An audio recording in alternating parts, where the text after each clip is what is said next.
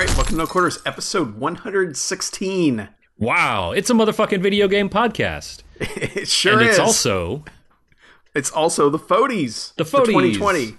Everybody we took our loves time, 2020. but we have arrived. Mm-hmm. We figured 2020 wasn't over until now, maybe? I don't know. Oh, it ends tonight. Yeah. Well, needless to say, we've had a lot going on. Why? Because we wake up tomorrow and it's the beginning of 2020 all over again? Yes. Yeah, Okay. Groundhog Day rules. Yeah, shit. Oh, God. Yeah. Yeah, we were holding out hope. We were like, hey, maybe we'll all record together. And no, not yet. Not anytime soon. No. Actually, if we could time warp to the beginning of 2020, I feel like I could do a lot of good. I mean, I don't know if people would listen to me out in the corners with the sign screaming like, fucking pandemic's coming! Get indoors! No, of course they wouldn't. No, I mean, I know qualified people are doing it on TV now and people start listening, but, whatever. It made me feel a little bit better. But there would be pictures of you that we could post on social media and go, wow, this guy was fucking right. Mm-hmm. I would have bought the right stocks at the time. Mm-hmm. That's all the stock talk we'll have tonight. Anyway, I'm Mackie. I'm BJ. I'm Harlow? I don't know. What order do we go in? It doesn't matter as long as someone talks. Okay. We've only done this for 10 years. It's cool. It's hard without a table. Yeah. No, It isn't. is. It is We're so just hard. I'm Harlow, without a I'm table. Mackie, I'm BJ, and I'm Chuck. Yeah. Well, Okay. also, like, the Zoom is different from Yes, it's different every the time. broadcast. It's different So based the on order who is joins just- at what point in time. So Look, nothing you makes know any who we sense. are if you're here. Nothing. Everything's chaos. If you're not, you don't care. And if you don't, you just write us and we'll tell you. Yeah. We'll send you personalized sound files. And Yeah. Yeah. And so, as you can tell, this is not going to be our normal Fody episode anyway. Nah. Because normally we have a whole bunch of categories, all sorts of stuff, and just... No. Not this time. Nah. We have a top 5 and some honorable mentions. Yeah. GTFO. We're done.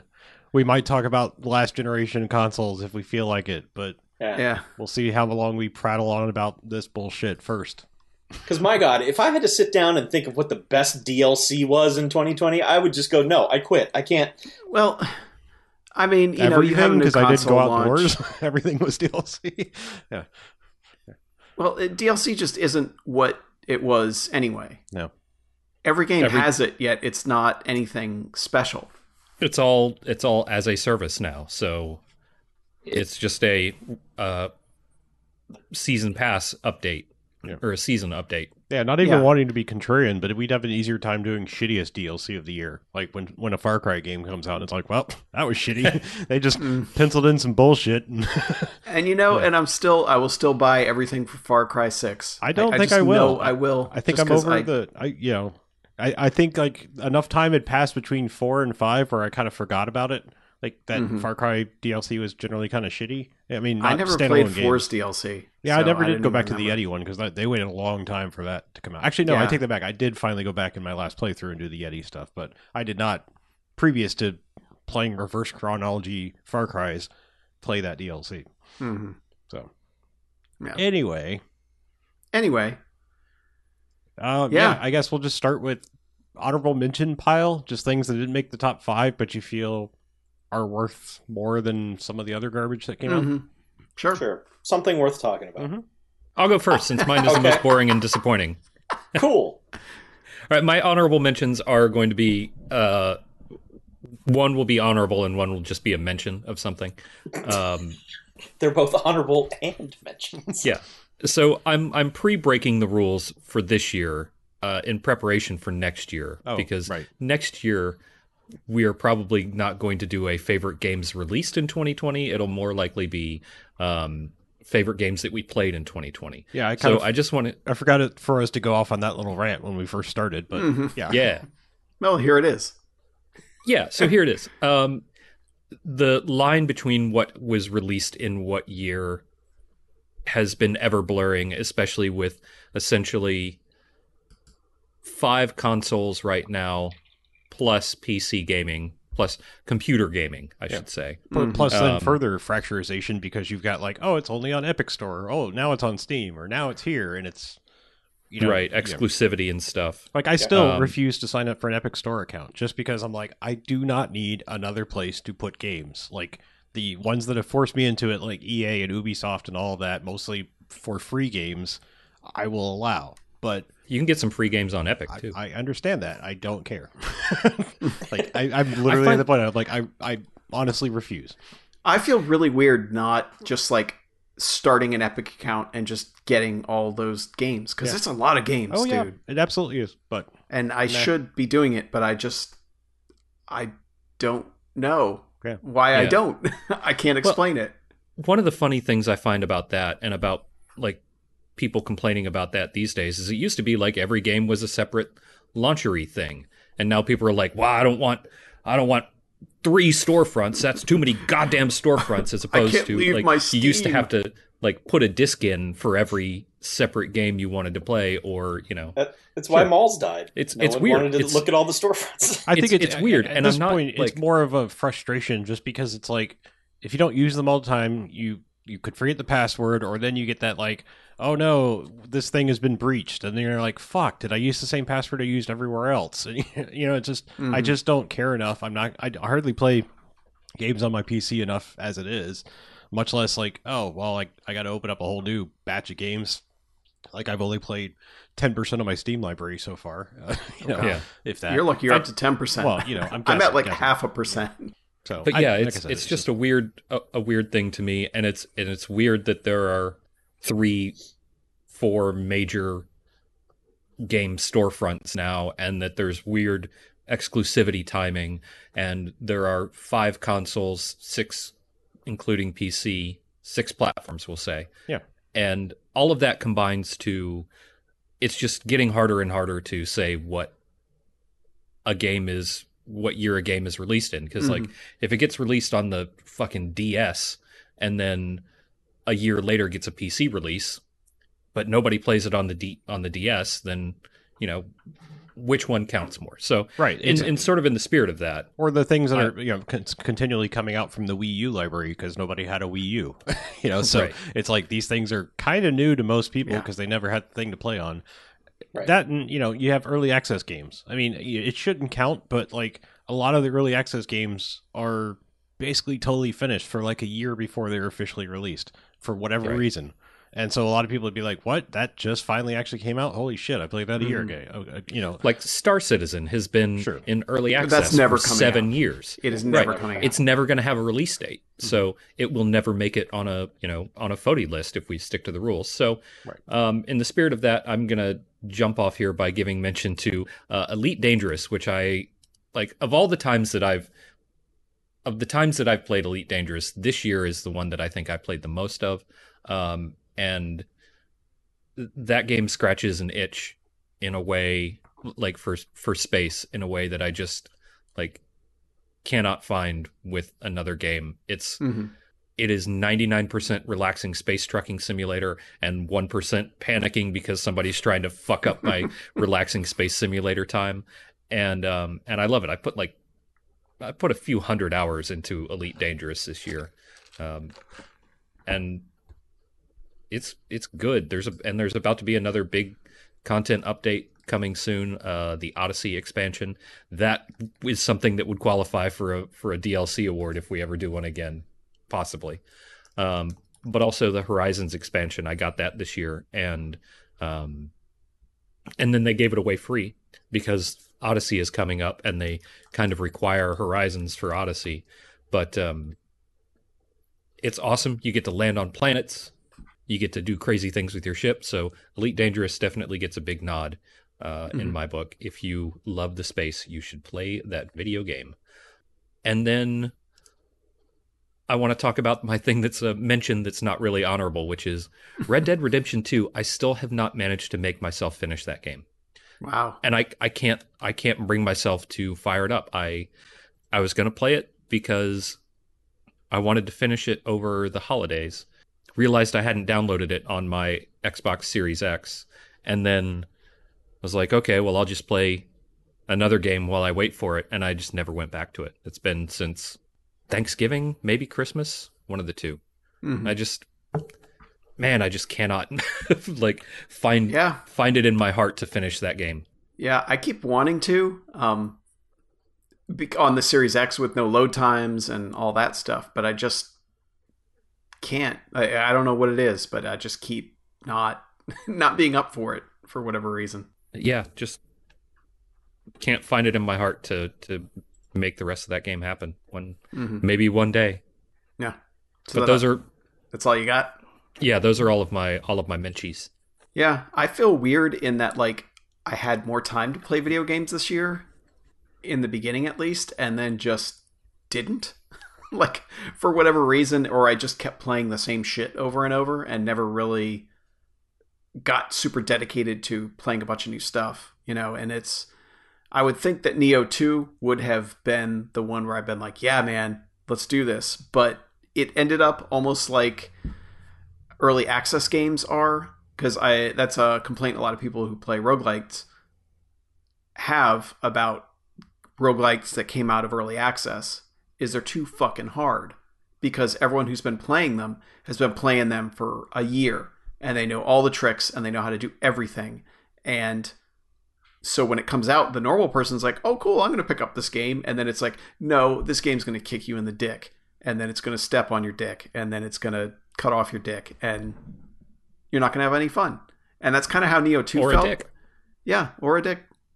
Which is also fun to have. But, you know. But, yeah, nice Neo 2 is like that. It's like everyone who mastered Neo 1, they're like, all right, here's a real challenge for you guys. And that's like 0.5% of who played it. And people like me were like, yeah, I beat the game. I beat the DLC. But this is too fucking hard. Like, this is not fun anymore. This is just like punishment trying to play. And that was a real bummer, you know? And I'm still disappointed that it was that bad, because, like, you know, Neo 1 is one of my top 5 of the generation for last generation, and this one is not even going to take my top 5 of this year. So it's a bummer, but it did lead to me deciding to go down the Resident Evil rabbit hole and getting all 1,000 points in Resident Evil 1 and streaming most of it.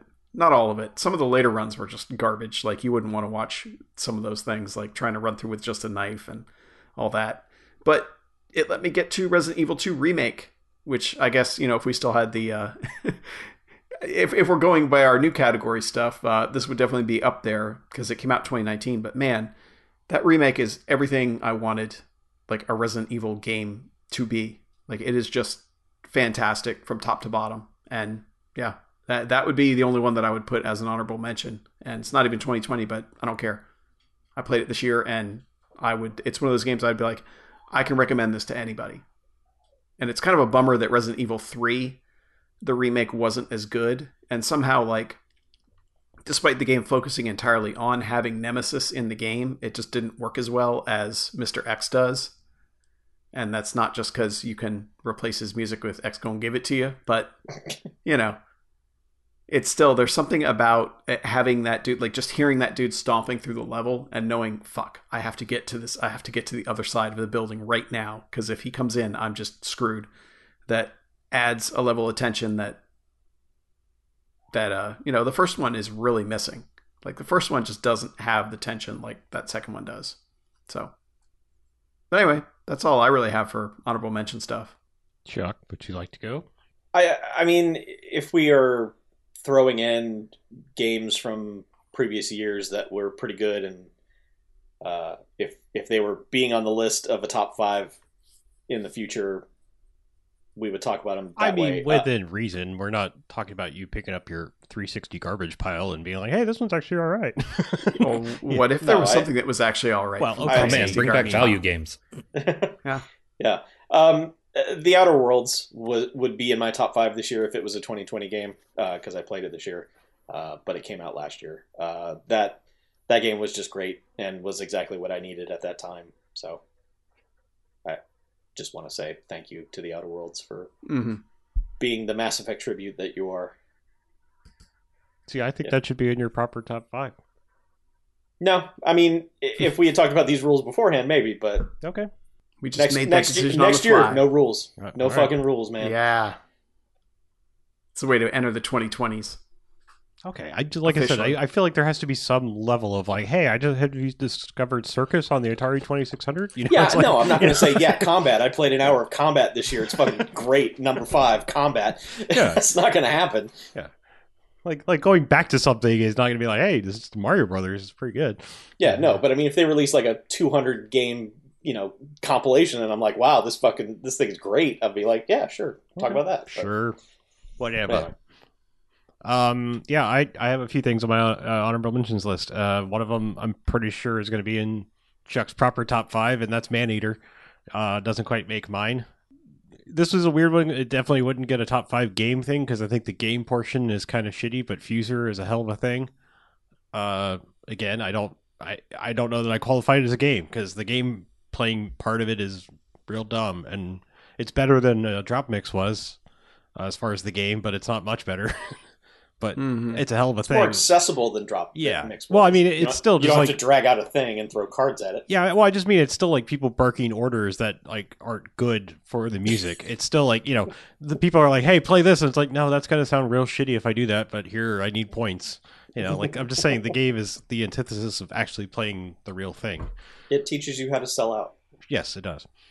Also, Watch Dogs Legion. It's a better open world game. I know this is probably mostly Chuck's top 5. It's a pretty good open world game. I didn't play much of 2. I played more of 2 than I did 1. I gave 1 a fair shake though back in the day, and I eventually fell off of it. But yeah, Legion's just fun, and I'm sure we'll hear more about it. Immortals Phoenix Rising is another one. It's just a solid, good ass little open world game. I kept wanting to like Breath of the Wild. I liked what Breath of the Wild was trying to make me do. I just don't know fuck all about Zelda anything. And breakable weapons and all that were just a big, like, immediate, nope, I don't want this. So this was like, hey, do you want that Zelda experience without the bullshit? And it was like, yes, I do.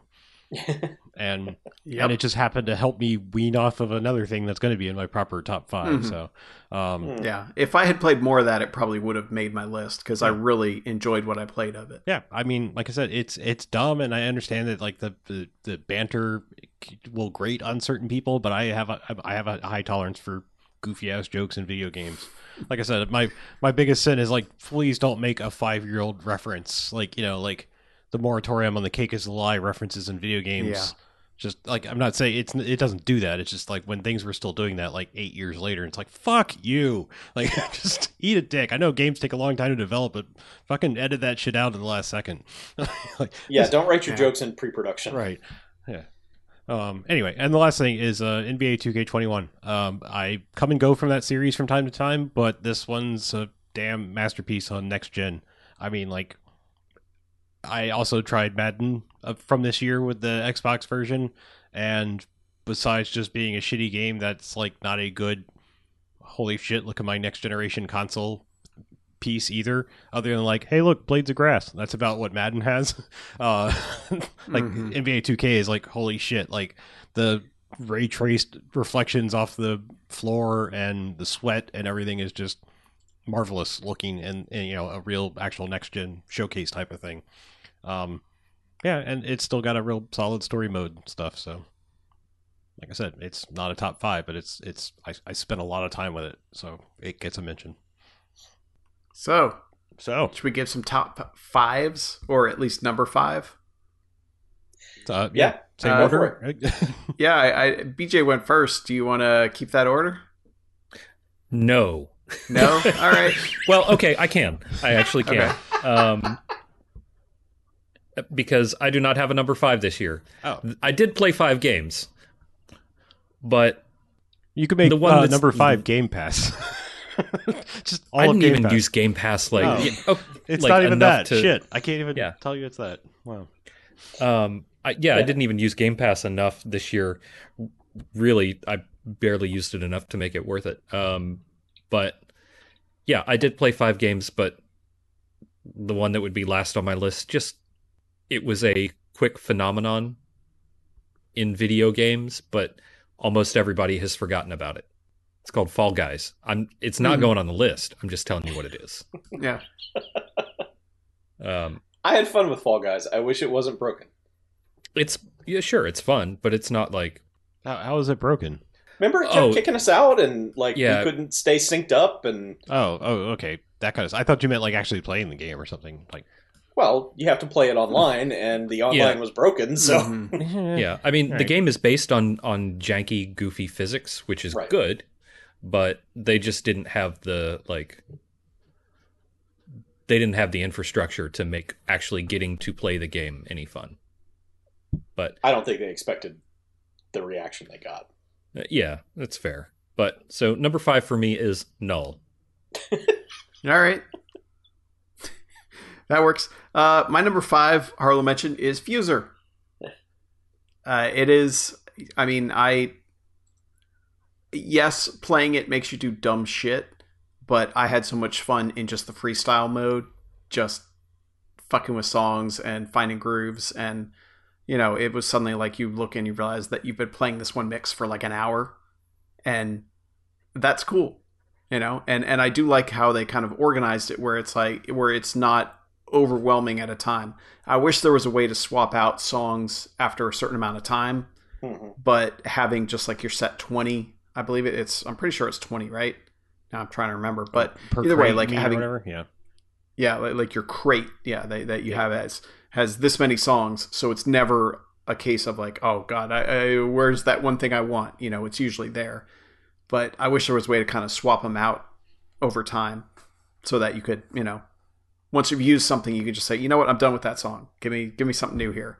But it's still it's a fun toy. It's fun in the way that Drop Mix was, but it's more manageable and a better game. Though I miss kind of like the slapping down a card thing, I still think it works well, and I think they've incorporated a lot of stuff that actually makes it feel more like a game than Drop Mix ever did. So yeah, Harmonix, keep it up, guys. I'll keep buying DLC for you, I promise. Yeah, I did it before. I feel like I'm like one of the people keeping them in business. They're like, all right, man, we put out some new DLC. They're, all right, I'll get that. That's cool. I don't even know this song. I hope song. Mackie likes this game. Jesus Christ. Yeah. If Mackie doesn't like this one, we're not making payroll, Well, guys. I mean, I have all the Drop Mix cards. I even have one of the limited ones. I believe it's the Transformers one, but, it's like... Or no, it was the Power Rangers one. I got one of those Drop Mix cards. The Transformers ones, people wanted like $60. Yeah, I was going to say, how'd you even get the Power Rangers one? On their website. Oh. Like from Harmonix's site, I actually got it.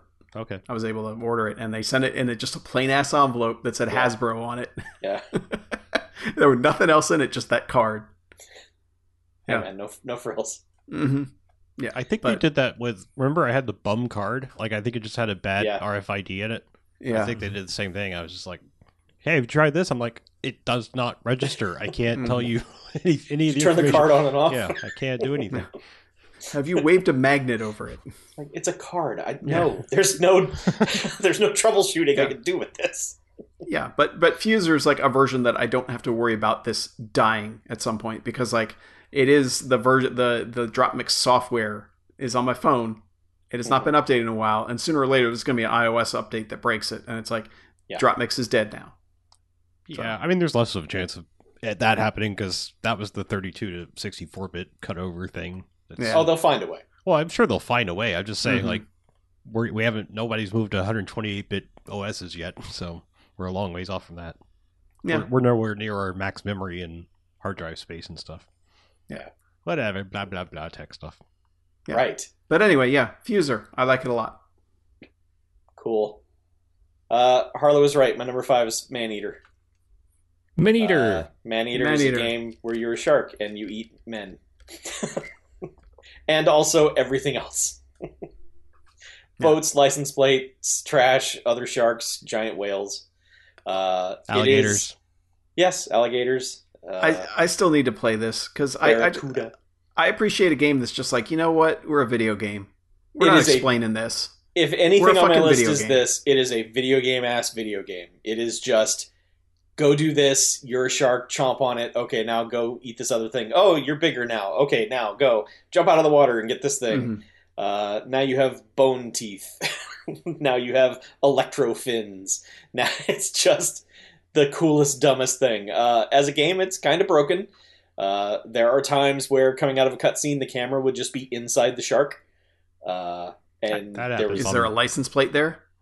No, it's just you see the horrific, Assassin's Creed version of the inside of the shark. That still happens in the NBA 2K games. So I mean, I'm just saying this happens in big time games that make lots of money. Like every once in a while, somebody will, like your guy will go to sit down on the bench, and somebody else will go to sit down and like sit on top of you and go through you. But through you. Yeah. And so you're like, oh God, their eyes and their muscular skeletons.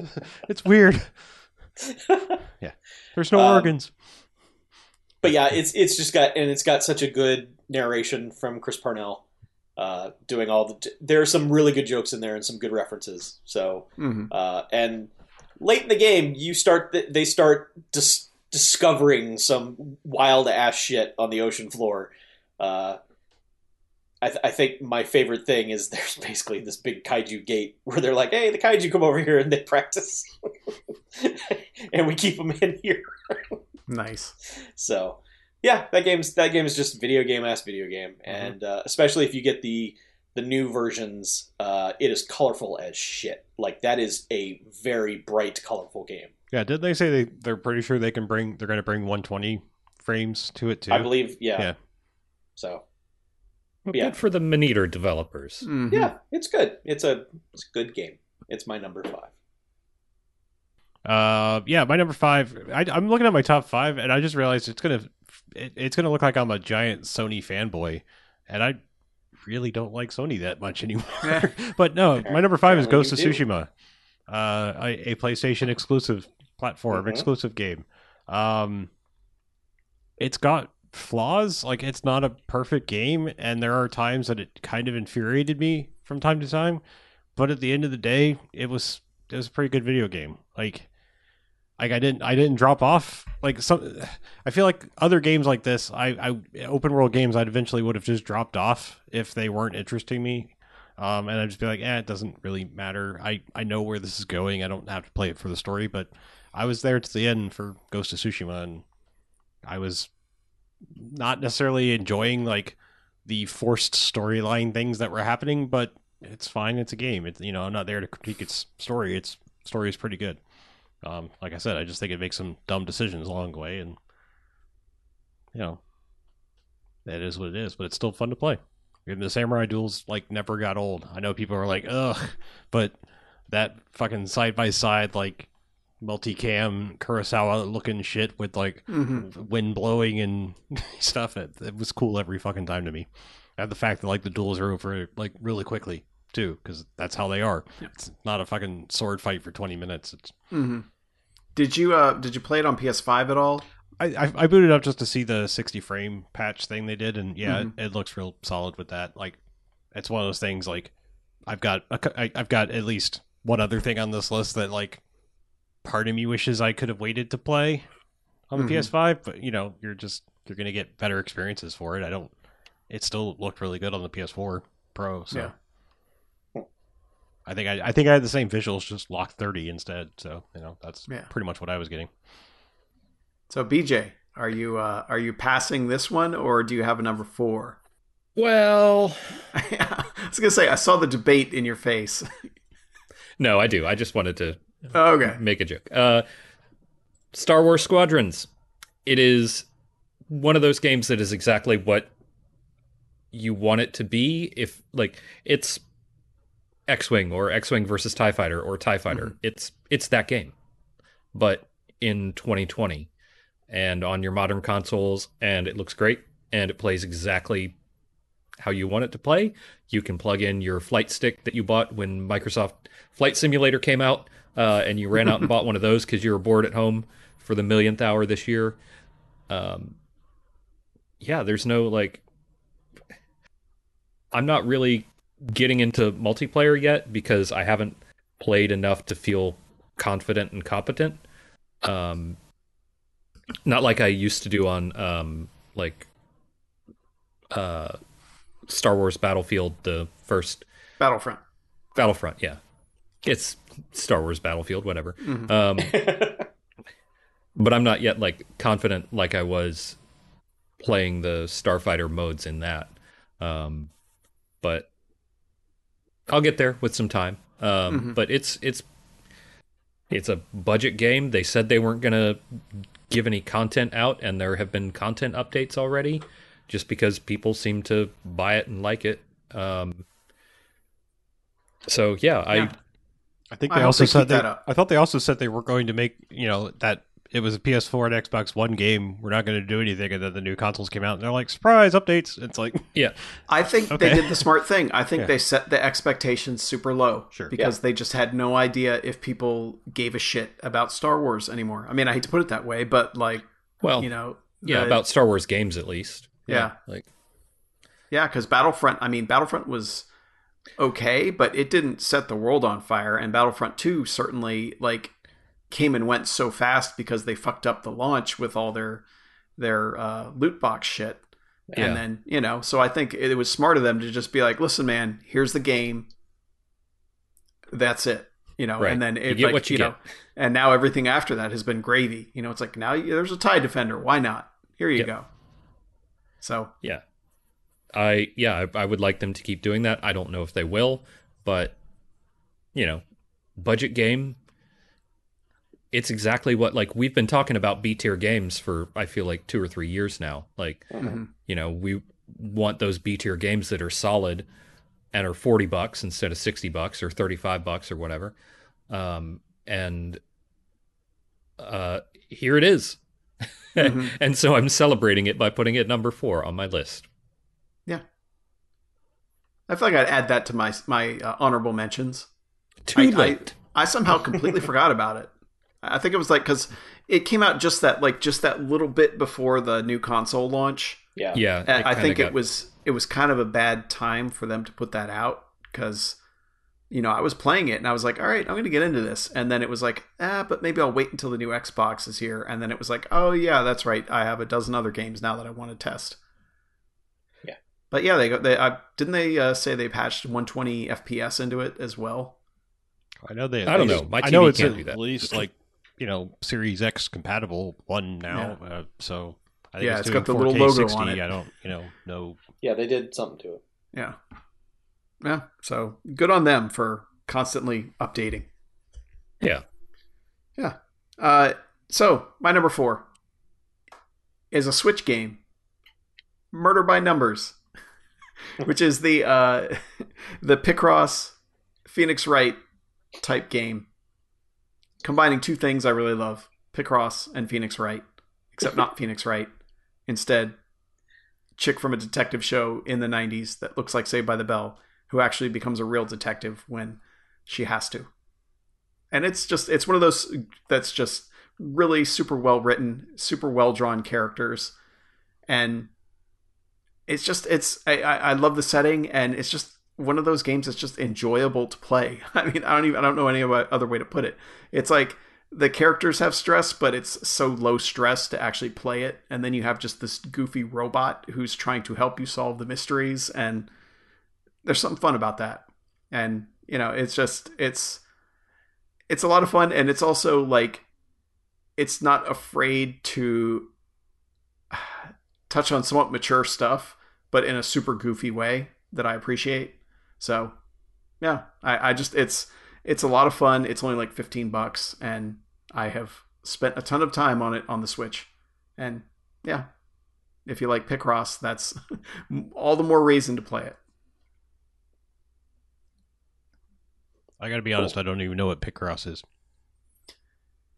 It's like a picture puzzle game where you will have each row has a number in it, and that number is the number of spaces that are marked in a row. So if a row has 10, if a row has 10 openings and the number 5 is on it, 5 of those in a row are going to be that number. And think of it going across the top and across the side. And then it becomes a matter of process of elimination. It's like Sudoku meets Mastermind. Kind of, yes. And a little bit of Minesweeper. Some Minesweeper. Somewhat, yeah. But then each one, the pattern eventually is, once it's unblack and white, it becomes, okay, that's what this pixel art thing is. So they kind of translate it through that. But Okay. Yeah. What was the Konami one, Chuck? Yeah. I forget. God, it was I've already forgotten it, but it was addictive as shit. Yeah, and it's crazy because I have a fucking 100% in it for some reason. Yeah. But it's you just unlock little pictures of Konami things. Yeah, a Konami Pixel Puzzle. That's it. Get that on iOS and you'll see. Konami Pixel Puzzle. that one's good because it ramps up the, you know, like it starts out super, super, super easy, and then you can see how difficult they get. And yeah. Yeah, there's when you start that game, you feel like Good Will Hunting. You're like, oh my god, I can see math. Yeah. But anyway, yeah, Picross, I like them. There's a dozen different types of Picross games. Well, dozens. There's so many. But this is a fun one with an actual story. Puzzle and Dragons is the big, like... Yeah, I should give that one a shot, too. Number 4, Fuser. Yeah. It's easier to play than Dropbox. Or Drop Mix, sorry. Yeah. It's really easier to play than Dropbox. Yeah. A lot more fun. The thing about that game to me is it kind of falls in a category with a lot of games that this is going to sound like a slight, but it's not. I remember playing one of the Tropico games, like 4 or 5, and putting it in, and like 12 hours had gone by, and I was like, what happened to my day? It's gone. And then I never played Tropico again. Mm-hmm. When Fuser came out, I put a ton of time into it, and days were lost. Like, I know I saw the sun come up at some point, but it's dark out, so I don't know what happened.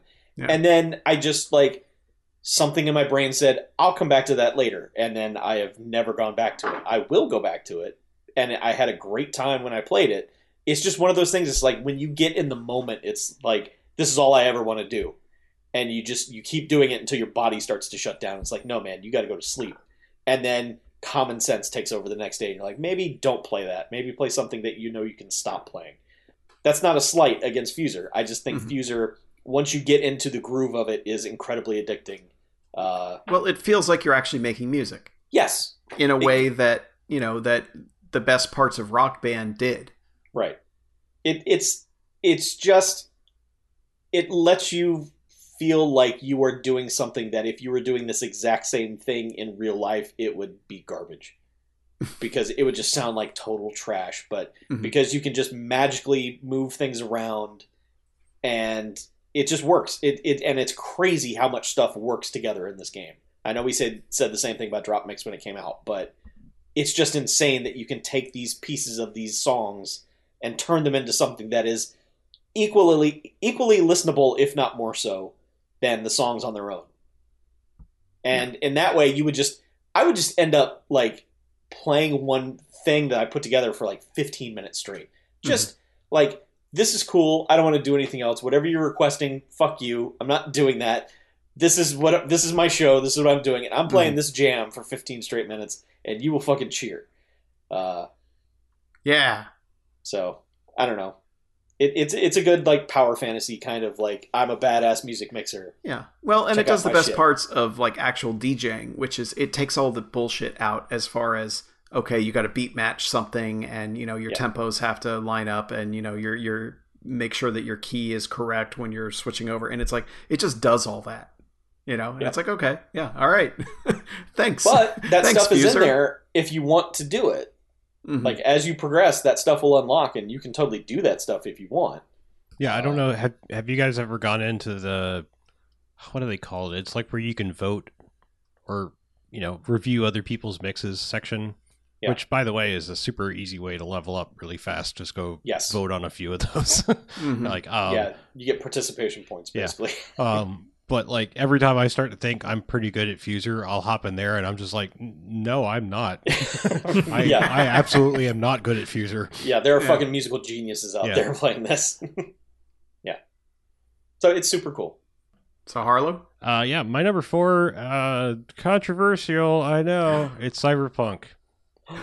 Yeah. But that's a broken game. Apparently it is. But I played it all the way to completion and then some. So, yeah. I guess it's not that broken, huh? Yeah, you showed them. Oh, man, fucking burn. Yeah. Eat it, you fucking man babies. Well, I mean, that was the thing. It felt like if you were playing it on one of the next gen consoles, it was fine. Yeah. Like I mean, there was the same goofy shit you get in Skyrim and Fallout and all those other games, but they weren't game breaking. It didn't suck. And I think people with old ass shit were like, no, this sucks, and they probably should not have made a version that worked with those systems. Should have just said, fuck it, we're going next gen. Yeah, I mean, I'm sorry that like so many people had the experiences they have, and it will be tainted or whatever forever. You know, people have no forgiveness in themselves anymore. You know, like somebody makes a mistake and they're dead forever. But sure. Yeah, it's a good game though, and like I really, really, really enjoyed existing in the world. I would happily buy DLC for it in a heartbeat just to get to do more things. It, like I said, that's really to me just its biggest testament is like they created a city that I wanted to be in, and and it extends just like Grand Theft Auto slightly outside the city. There's some wastelandy Mad Max areas too, but it's Night City's the star there, and I was enjoying what was happening story wise throughout everything, but just getting to exist in that city was super cool to me. Like, yeah, I mean, I've said for years that's kind of my jam. I mean, I feel like the 90s ruined the idea of cyberpunk for so many people because they all came from like Joel Schumacher was going to make cyberpunk. I was like, yeah, it needs neon and hard lighting and stuff. That's what cyberpunk is, and it's like it's sure maybe partially but there's more to it than that. Like, I don't know. It's just so many 90s things were kind of ruined the cyberpunk aesthetic, but it's real cool that we finally got something that feels like the real deal, and has its own kind of Clockwork Orange language in it too, where it's just like, yeah, I kind of get what you're saying from context, but it's like this weird kind of Clockwork Orange Firefly thing where it's just, hey, we're throwing in other languages that are common now, and it's just part of the everyday things that we say, so it's just this neat future aesthetic thing that I really dig. So yeah, Johnny Silverhand's an asshole, and I don't think you're supposed to like him. It's an interesting narrative. You've got part protagonist in your head that's a dick. So it's like there's some really interesting things happening there. So yeah, it's crazy their schedule. Like that they have the DLC planned before they have the next gen patch planned. Yeah, I don't quite understand that. Maybe they're. I don't know. I don't understand what they're thinking. Like, I want to play it. I want to wait for it. I want to wait until like, I don't know. Do you have a PC that can handle it, or is your PC not enough? Yeah. Okay. There's my answer right there. At this point, has a Series X. I mean, that will handle it. It plays at 60 frames. You have a Series X. It plays it just fine. Yeah. But I feel like I still want to give that time. I want to play it though, because that world seems awesome. But I also want to read about 8 more cyberpunk-ish novels. Some like.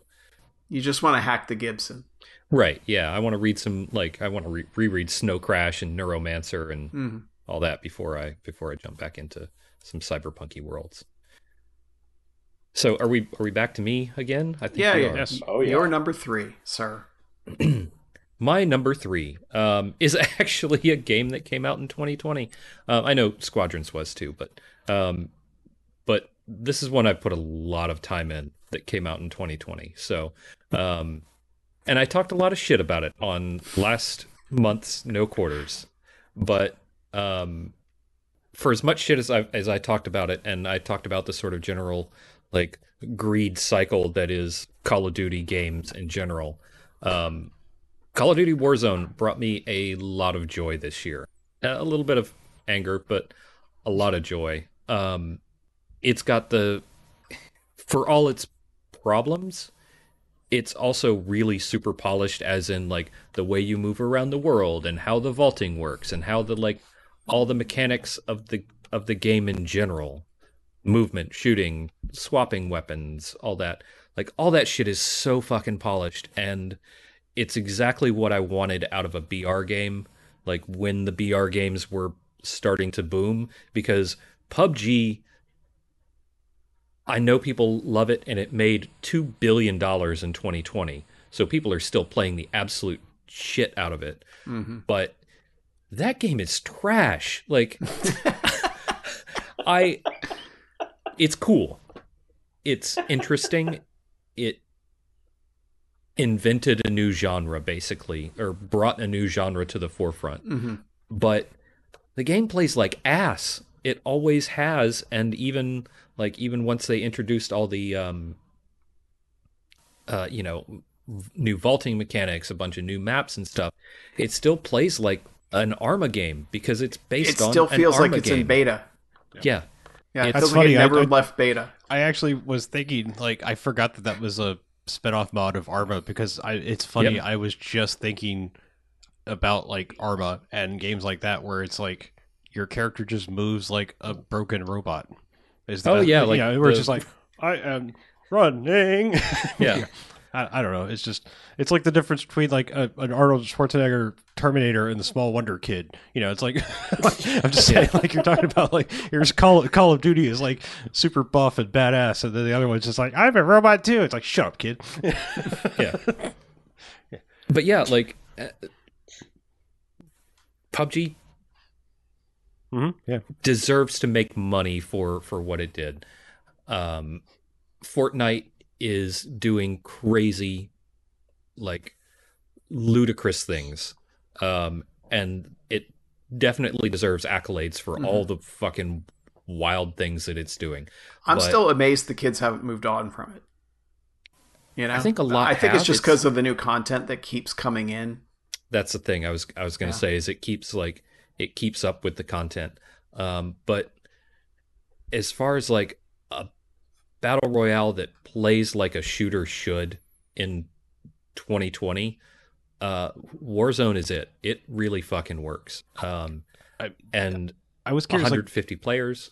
Do you know what their market spike is over the years? Because I don't know why. I was just thinking, you saying I'm surprised the kids are still playing it, but I bet what's like happening at this point is PUBG was probably like really big for some kids in junior and senior high, and then like they moved on and they're still playing it because that's what they got good at. And then the next batch was like, we're the Fortnite kids, and then like, now there's a new batch that's like, fuck the Fortnite old geezers, it's just like, what I'm saying, like, I feel like that's probably, and you probably have this like loyalty base that just continues on, because they're no longer in the like hype circle of being in school or something.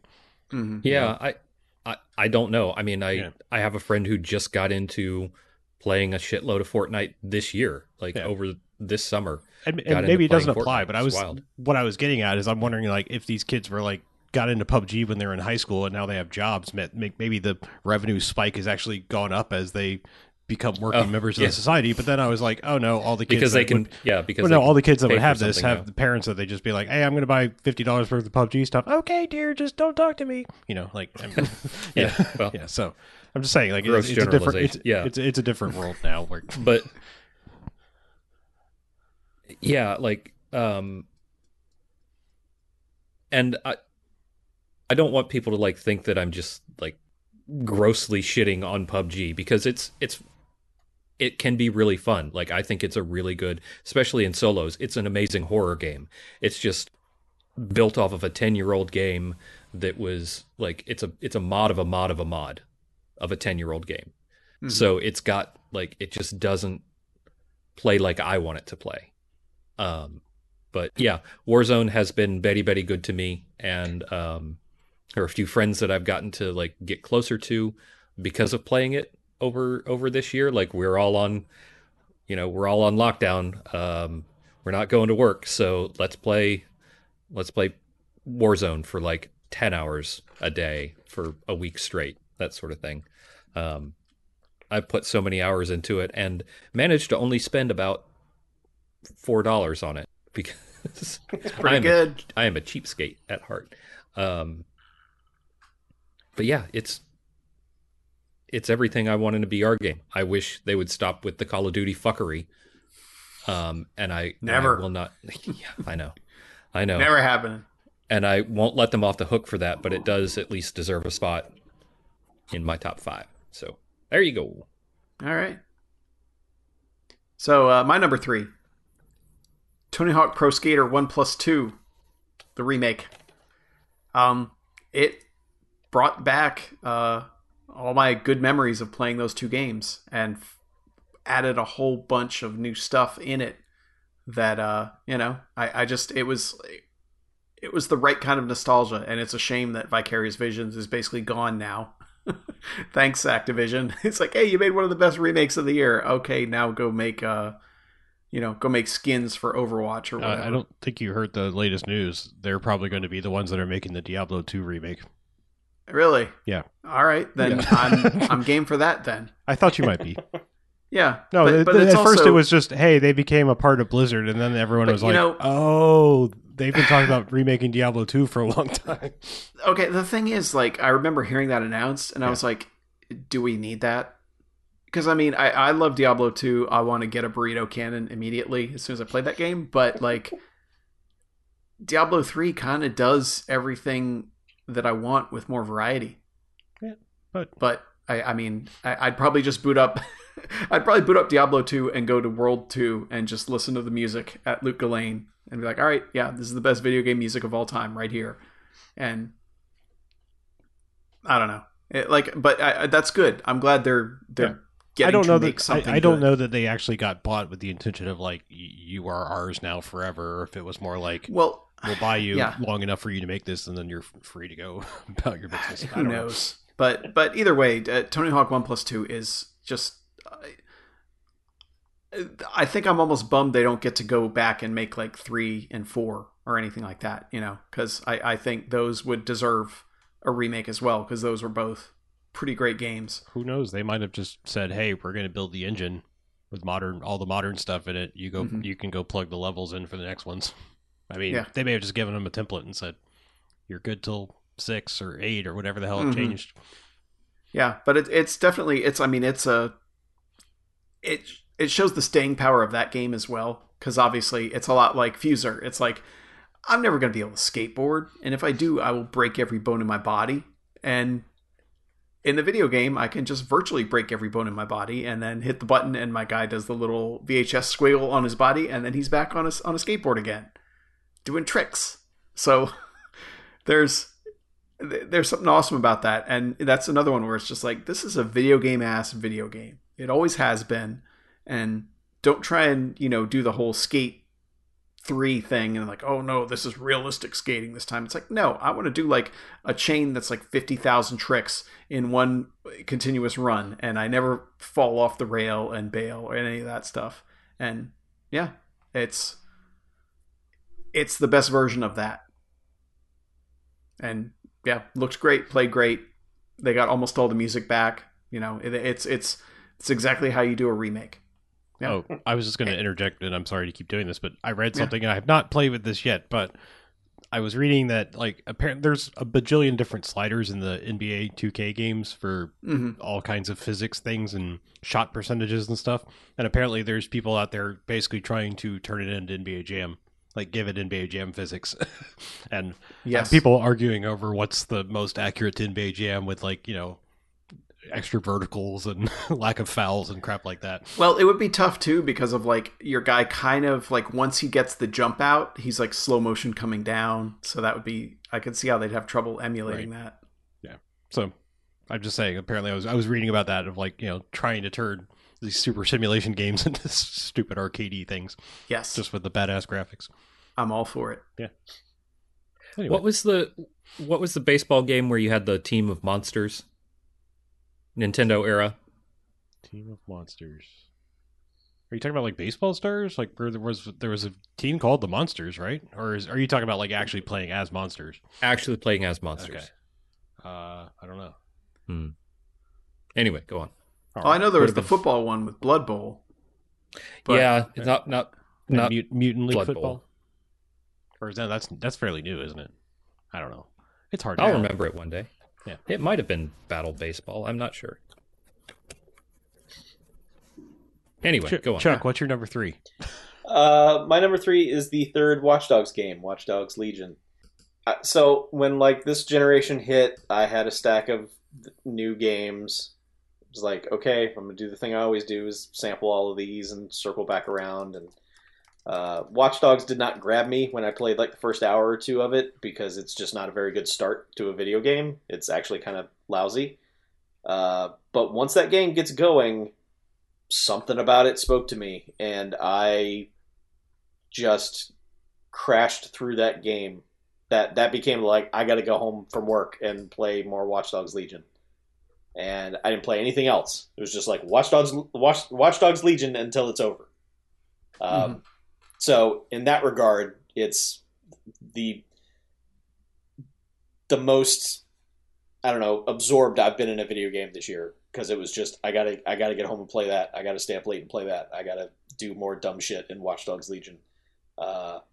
It just works as kind of a dumb open world thing. The story itself is not great, and Ubisoft does their normal we can't commit to a tone thing. It's like, this is supposed to be super serious, but also it's jokey as shit. And you just unlock a cyber beekeeper. Exactly. Yeah. It's like, hey, thanks for liberating these people who are having their organs harvested. Here's the cyber bee lady. And, she's like, oi, this is fun. And it's like, the fuck? None of this tone makes any sense. And then you play like this, what's basically a DLC mission after the game is over, and it's the most heart-wrenching thing in the whole goddamn game. When you would think that would just be a fun, good time, mop up the map kind of mission. No, they hit you with some dramatic shit after the credits roll. So, I don't know. For a game that's schizophrenic as fuck, it's somehow pretty entertaining. And I like the assortment of characters that you can gather up and use. I think that's a unique thing that should not be used in another video game. It's fine here. It's great, but just, okay, you tried it. Interesting. Let's try something else now. I feel like it would work in a game like The Division or one of the Ghost Recons, where it's like the only real true story is the characters' personalities. Right. But like it would get in the way of like telling a serious narrative, long form, open world video game thing. Right. It's just, yeah. It's hard to get invested in a story and your character when conceivably by the end of this game, going into the last mission, you might be left with one or two people that you have not used before, and they are suddenly the ones who are going to save the situation, and it's just odd. Mm-hmm. It's just odd that that's conceivably the way that game could go down. But it's still a blast. I had a lot of fun with it. I wish it hadn't been so broken when it first came out, because I feel like people just completely went like, nah, never playing that. It's fun. It's fun and looks really good. Looks really good. My number 3 is also probably going to come up again, but I'm going to say it anyway here now. It's further proof of my Sony fanboyism, and that's Spider-Man Miles Morales. As I have said before, I was a big fan of the Marvel Spider-Man game on the PS4. I never really hit a point in that game where I was like, I'm tired of doing this, because I just enjoy swinging around as Spider-Man and doing shit. However, I will admit, like, this is a much more focused and cool experience. I feel like because it's a scaled down game, it actually has more heart and feeling to it. Like the characterization stuff is better for it because of that. And yeah, I think it's a really solid ass little game. I'm not sad about it being shorter or anything else. I think it, like I said, it gave them time to focus in on I think telling a better story. Yeah, I mean, I've hit this weird point where I think I'm at the age where I have kind of all the Peter Parker stories I need throughout my life, that like Miles Morales just continues to be like ultimately way more fascinating. It's hard to like come up with a Peter Parker story that I want to care about. I liked what was happening in the other one, but it's kind of because you knew it already existed in this shared world. Like, you knew you were going to get Miles Morales if you had paid any attention to the characters. You knew it was coming. Yeah, and it's just, this is a really solid little experience and looks amazing on the PS5 and everything. So it's another thing that I think people that played it at the beginning are getting something better now, because I think they patched it to give you like a good in between setting, I think now. Like it was either before it was like, hey, do you want quality or do you want performance? And now there's like a in the middle setting. Yeah, there was an either or, and now it's like, yeah, you can mostly have both. Yeah. Like we'll cut the shadows back a little bit, right. But yeah, and I think that's what I played on, and that's a good happy medium. It just works. So. Mm-hmm. Well, speaking of 2, I mentioned before that I was breaking the rules, and I'm only kind of breaking the rules for this because it's a complete edition of a game, the complete edition of which was released in 2020. So, and also this is my chance to throw Game Pass a bone on my list, and State of Decay 2 Juggernaut Edition. I know State of Decay 2 came out a little while ago, but this is like the complete and slightly enhanced version, so fuck it. I don't care. My rules, my choices, nothing matters in the 2020s. It's all hellscape, so we're just trying to survive. We'll allow it. Speaking of just trying to survive a hellscape, State of Decay 2, if you weren't aware, is a zombie survival game. And I don't find a lot of games like have a ton of replayability for me, even ones that are supposed to have replayability, like, you know, RTS games and stuff like that. I just don't really like to play through the story mode or the, you know, main mode of the game over and over again. A few exceptions are stuff like, you know, roguelikes. I like, you know, you kind of do play those over and over again by their very nature, but State of Decay is a really decently polished game that I find myself wanting to play over and over again, going up to a higher and higher difficulty again, because it has several maps that you choose to build your little community in, and the levels of difficulty make your gameplay and decisions different enough that I can find myself going back to it and back to it and back to it. I'm on my like 5th community now with State of Decay 2, and the multiplayer works really rather nicely, surprisingly. And it's just a really, I know there are issues with it. There are bugs here and there,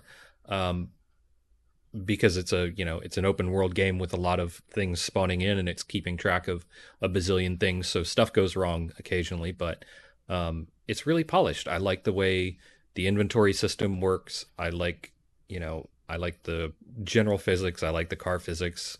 I like the difficulty. Like, I usually am not one to crank up the difficulty on games, and I find myself steadily increasing the difficulty of my play zones or communities to, you know, to provide a little bit more of a challenge. And I've put a lot of hours into it this year. And it's one of those games where I've gone and found a few YouTubers that I can stand to listen to and like watch their content about the game, so that I can, you know, enjoy the world and how everything works while I can't play it. So it's a sort of strange, it's a strange delight. And I had never even heard of State of Decay before a friend of mine said, "Hey, come play State of Decay 2 with me." And I was like, I don't have that game. What the fuck are you talking about? Why is there a second one of this game I've never heard of? And that doesn't exist. Yeah, right? She's like, "No, it's on Game Pass, stupid. Just download it and play with me." And so we have put a bunch of hours in multiplayer together, and I really enjoy it. Just this neat little survival, you know, some crafting, some survival, lots of zombies, get to the end game. And it has sort of captivated me this year, and I've really, really liked playing it. So it gets the second broken rule, State of Decay 2, position 2 on my Foties. All right. Cool. So my number 2 is Demon's Souls Remake. For me, this was the launch game out of all of them. Like, this is the one that showed off the most of what a new console could do. Just how... just if you wanted to show something off, that was it. Pretty much. This and the Astro's Playroom, but I kind of feel like Astro's was just not enough to be a real thing. But yeah, it's just, if not for that introductory section, I still feel like Demon's Souls is the one that, if you're going to get people to get into these games, it's probably the one with the smallest barrier to entry. But of course, they put the biggest barrier to entry in the very beginning of the game, which is fucking stupid. But after that, man, it's great. The areas are really different from one another. It's not like, okay, I'm in another fucking castle. It is very much very different areas. And I like that. It's weird. I've always praised Dark Souls for being this big Nautilus combining thing that kind of joins everything together. And this one is very much, all right, I'm going from this level and now I'm playing this level and I'm warping to it. And, just showing off the load times of, okay, a mist popped up on the screen. Now it's gone and I'm here. Whereas so many games it's amazing how used to just waiting for the goddamn game to load forever was such a thing. And here it's like, you just don't. It's all right, you're playing now. And there's something to be said for that. But yeah, it's just a great game with some fun boss battles that aren't the punishing endurance tests that they are in the other Souls games, where it's just like, oh fuck, now I'm at the boss. Now I'm going to be fighting this thing for 5 to 10 minutes. And if I lose, I got to go all the way back and go through it again. But they're a lot quicker and they're a lot easier. And it's not the brutal. It's almost like, okay, I figured out the trick and now I can do this in 45 seconds. So I really like that about it. And it just took a game that I just didn't have any interest in back when it was on PS3 and made me obsessed with it here because it's so much better. And much like Tony Hawk, it's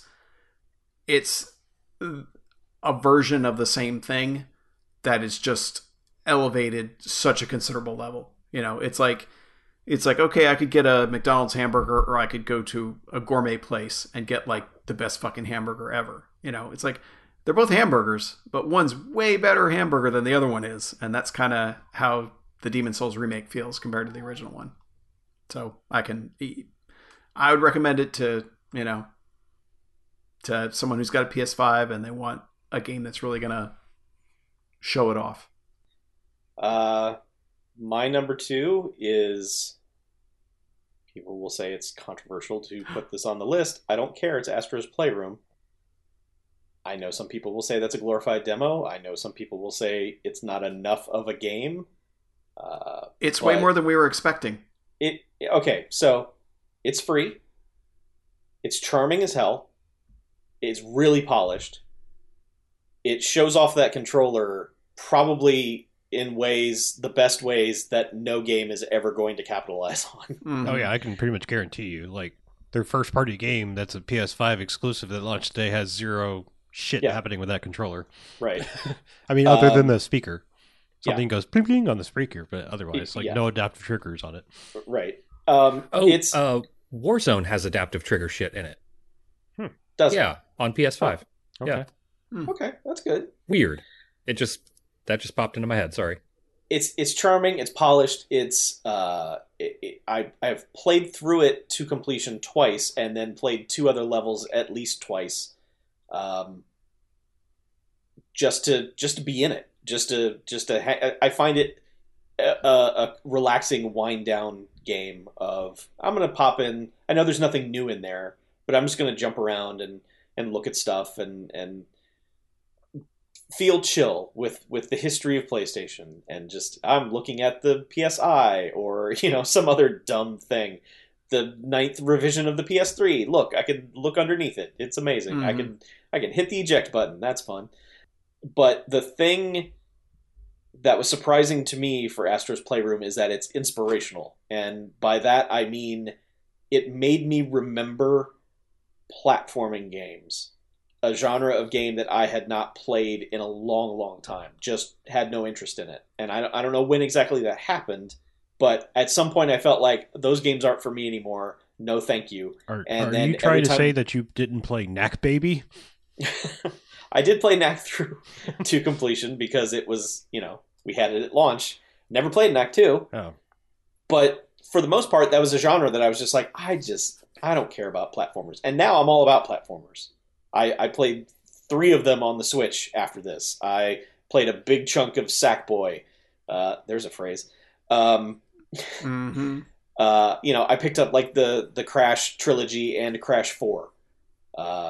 This just became like, oh, these are really good now. And I think also to tie it into something that came out in 2020 that it would not make my list ever in any decade is that I don't like Mario 64.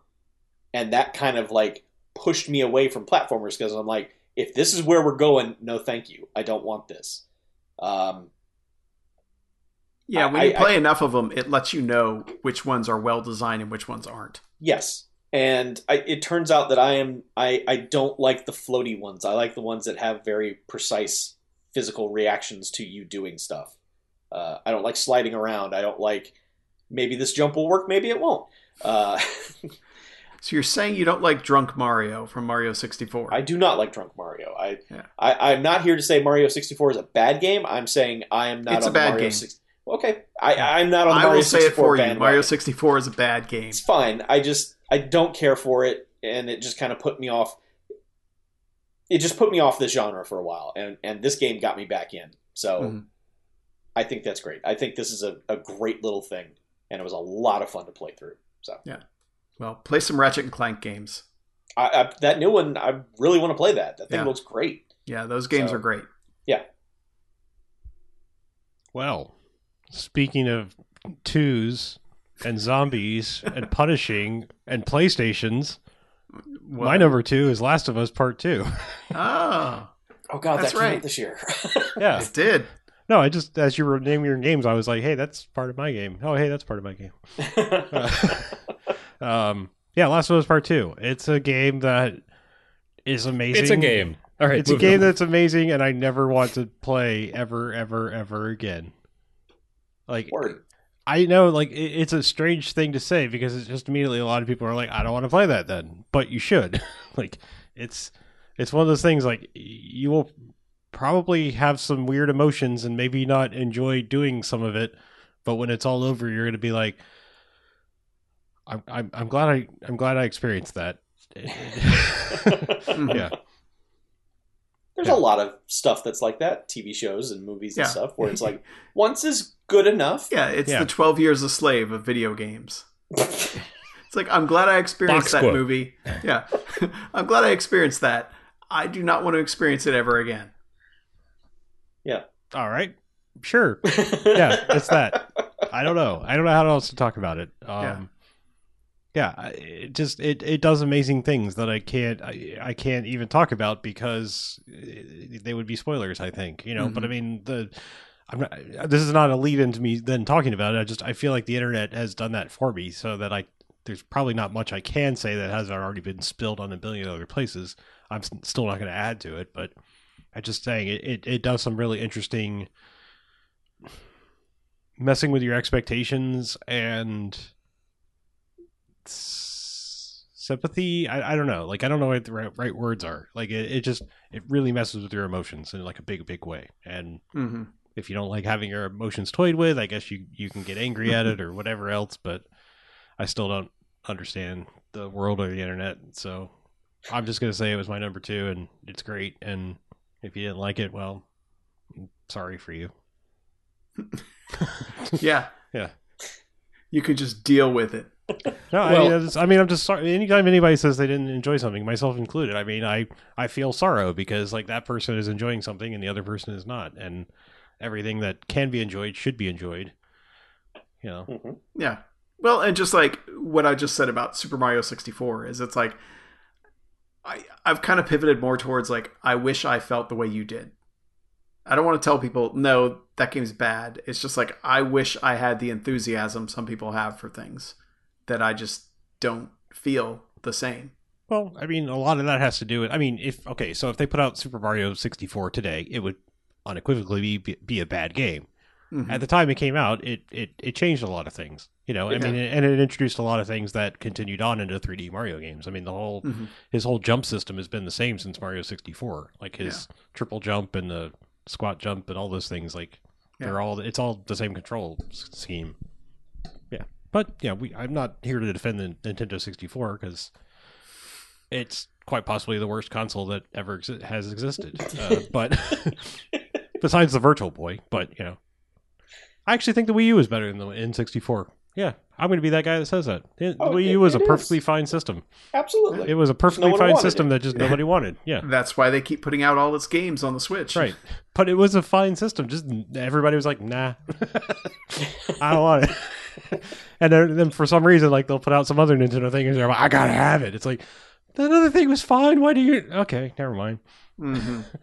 I kind of, in retrospect, wish I had gotten a Wii U. The Wii U, because you can like it. I wouldn't feel this FOMO for a Nintendo Switch. I'd just have a proto Switch. Yeah. That'd be fine. It still feels weird. It's the one I skipped. Like because it really feels like all the games that came out on it, I should have been about that system, and I just kept putting off getting one. And then eventually they're like, "Yeah, we're killing it." And I was like, "All right, well, then I guess I don't need to get it anymore." Yeah. Because could that still play GameCube games, or did they take that capability out by the time that was out? You cannot play GameCube games. Okay. You could play Wii games, but not GameCube. I think you could put the disc in, because it would accept the small discs, but it wouldn't play the games. Yeah. Yeah. Well, I think because they didn't bother to put the GameCube ports on it, which I think was the secret why the Wii worked. Yeah. Yeah. Anyway. So, Chuck, we're actually going to let you go. Oh, right. We want to hear your number one, Chuck. Sure. I wonder why. Only time will tell. Get to it, Chuck. My number one is Spider-Man Miles Morales. Yeah. I talked about this a lot last episode, but the thing about Spider-Man Miles Morales is that it is insanely polished for a licensed game. The storytelling is great. They're not cutting any corners, and they've stripped out all the bullshit. Like, it is a precise, focused thing, and everything you do in it is stuff you'll want to do. It's not like you're like, oh, now I got to go do this stealth thing, or now I got to go do this hacking mini game, and I got to go. You could skip those in the last Spider-Man game where they were just like, do you want to do this hacking game? No. Okay, but it was still there. I think you had to be on easy mode because you said that, and then I went back and jumped in, and I was like, I don't see a skip this. I mean, maybe you had to fail one or two, and then it enables. Just like, I don't know. You suck at putting pipes together, so. Which, I mean, that shit is like the easiest puzzle in the world to me. Like that's it is precisely like the kind of puzzle that works in my brain. Is like, connect that to that. Okay. And in that game, those puzzles were pretty easy, but it was also just like, there's literally no reason to be doing this. I don't want to do it. Let me just press X to hack, Mm-hmm. Yeah. So it just strips all that out. Everything in it is a blast to do. Just flying around, swinging around through the city is so much fun. I probably spent an hour or two just swinging around, just going places. That's why I never ended up beating the original on PS4 because I was just like, too busy just dicking around. Yeah. Like, honestly, I was like, Mary Jane wants me to come do something, but no. Yeah. I'm just going to swing around Harlem here. Why not? No, Spider-Man is just like, I should really go see Mary Jane. She probably has a mission for me. And you're just like, I'm listening to podcasts. Yeah. I'm listening to all your weird J. Jonah Jameson's podcasts and other weird audio shit you've put in here. It's a pure video game that's incredibly polished. And I am very appreciative to have what has basically been my life's mission in video games, which is to finally find the licensed game that makes the dream a reality, which is basically, it could be a movie. I think the storytelling in that game could have been a motion picture, and the way the cutscenes are animated and everything, it's high quality. It's a very high quality video game, top to bottom. So I know it's basically an expansion to an existing game, but I don't care. They've made my 8 to 10 hour polished licensed game that's great. And finally, I approve. Yeah. So, should I finish the first one before I play Miles Morales? Because you guys have definitely convinced me to play it. Yeah. But so should I go ahead and finish the first game? There's not necessarily spoilery stuff, but I mean, this does pick up right after that. Okay. Shortly after the first one ends. Yeah, there's a couple of like little kind of moments where you're just like, oh, because I'm like not even to the point where Doc Ock has turned bad. Probably spoiler, but you know. Well, what? Otto Octavius is Doc Ock? Yeah. What? But yeah, like I didn't even get to that point. I screwed around so much. So yeah, finish that. Okay. So anyway, sounds great. Have at it, boys. So BJ. Yeah. What was your Fody? I probably got the least time in this. Number one with the bullet, Barbie Horse Adventures 32X. Yes. Or whatever the next gen version is. I cannot believe it. Actually, I remember all of us buying 32Xs this year for our Segas and buying Barbie Horse Adventures and how much we talked about it in the entire previous year in a chat hidden from the entire rest of the world. It was really good. Yeah. Wow. I mean, you can horse around. Yeah, there's like ray tracing and stuff. Yeah. There's it's a weird minigame. It's really hard to control where you have to trace a man named Ray. I don't know.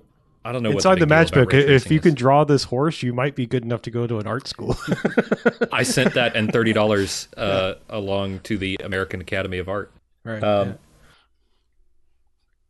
but really, how do you think I had my career today, friends? Oh, I know. A matchbook and $30. Yes. Yep.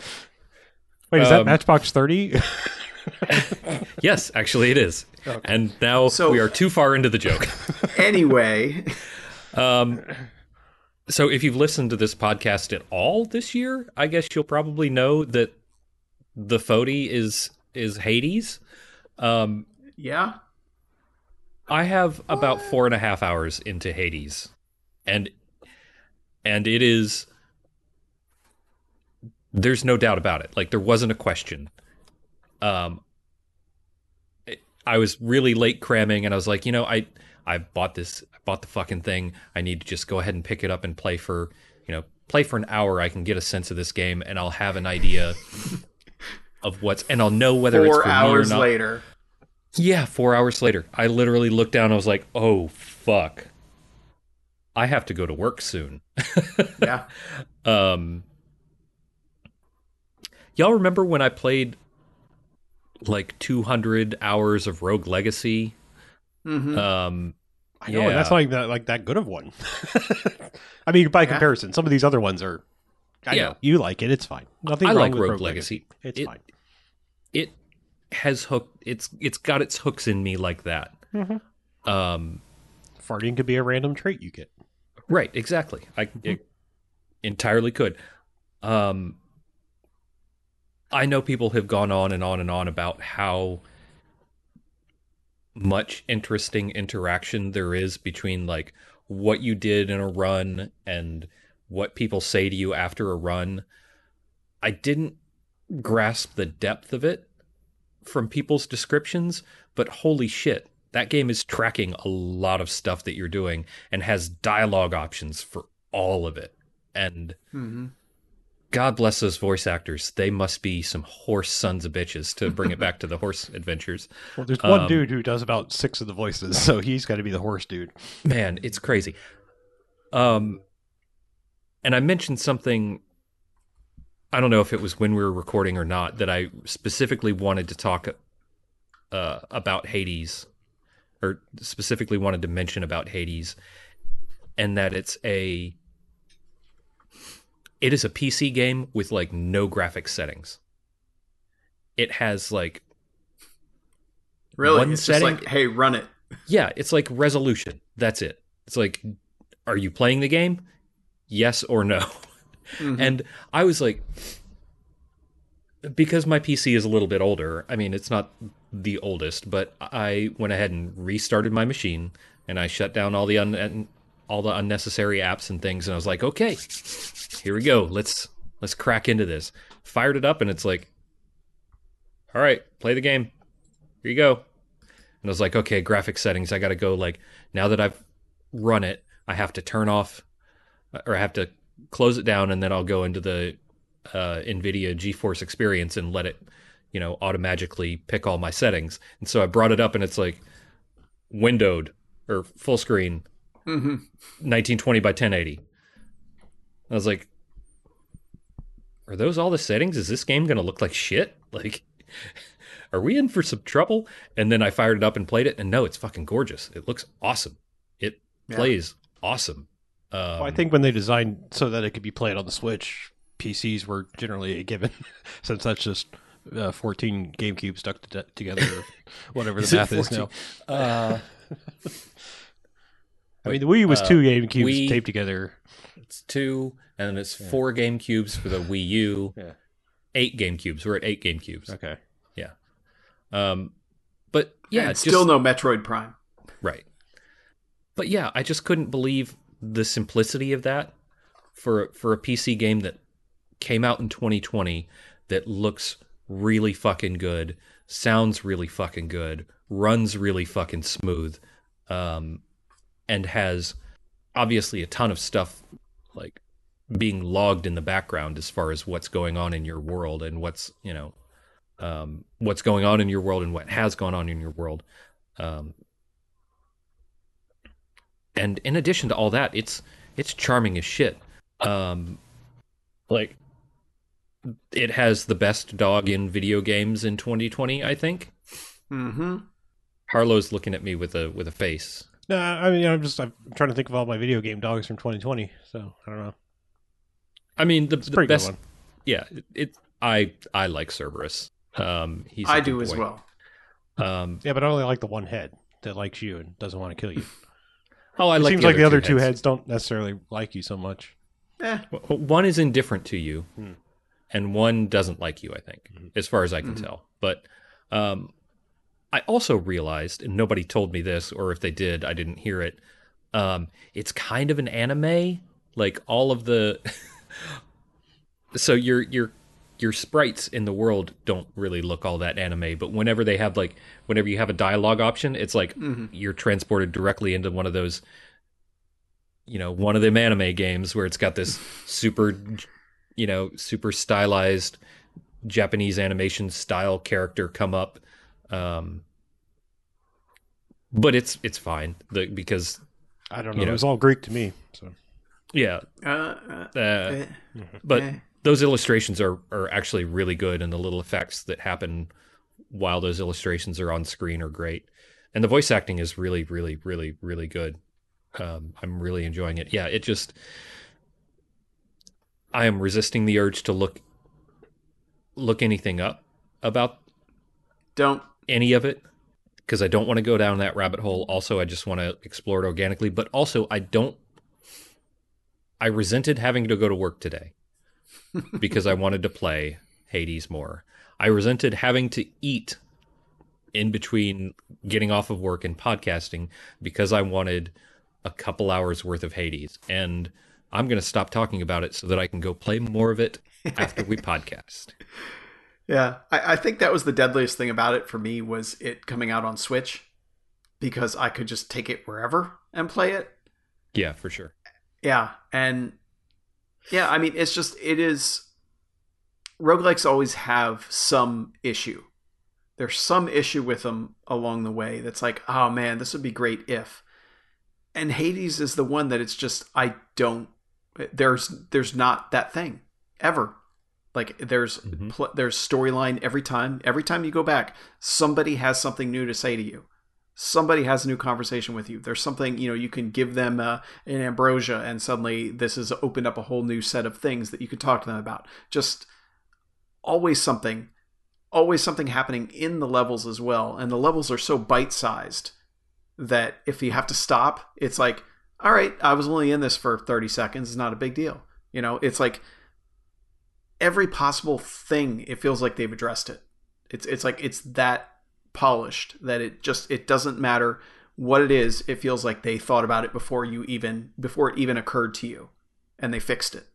like the one complaint I could possibly have is like when you go to the mirror and you set your powers, I didn't even realize the thing on the left lets you switch between two of them. It took me like a dozen runs. Yeah, when you go to the mirror and you're upgrading, if you go on the left hand side, there's like a red and a green set of categories for almost. There are two categories for every single power or whatever or thing that you're upgrading. So you can customize, okay, I want to use this one, but not this one. And they're also really super balanced too. It's like everything is just so balanced because it's like the two they'll offer you, you're like, man, I really want this, but then I'd have to give up that. Like, yeah, like for an example, there's the one that like, you know, lets you come back from death and you have like up to 3 uses, I think it is, if you fully upgrade it. But the flip side of it is like you can use it unlimited, but it's like only going to bring you back to like 25% health and only one time. So it's really good if you're dying a lot to like scrubs in the regular levels, but it's kind of useless against bosses. So if you're dying to bosses, you die once and you're done, whereas before you had 3 chances. So it's you know, are you dying more often on the standard levels, or are you dying more on the bosses, kind of thing.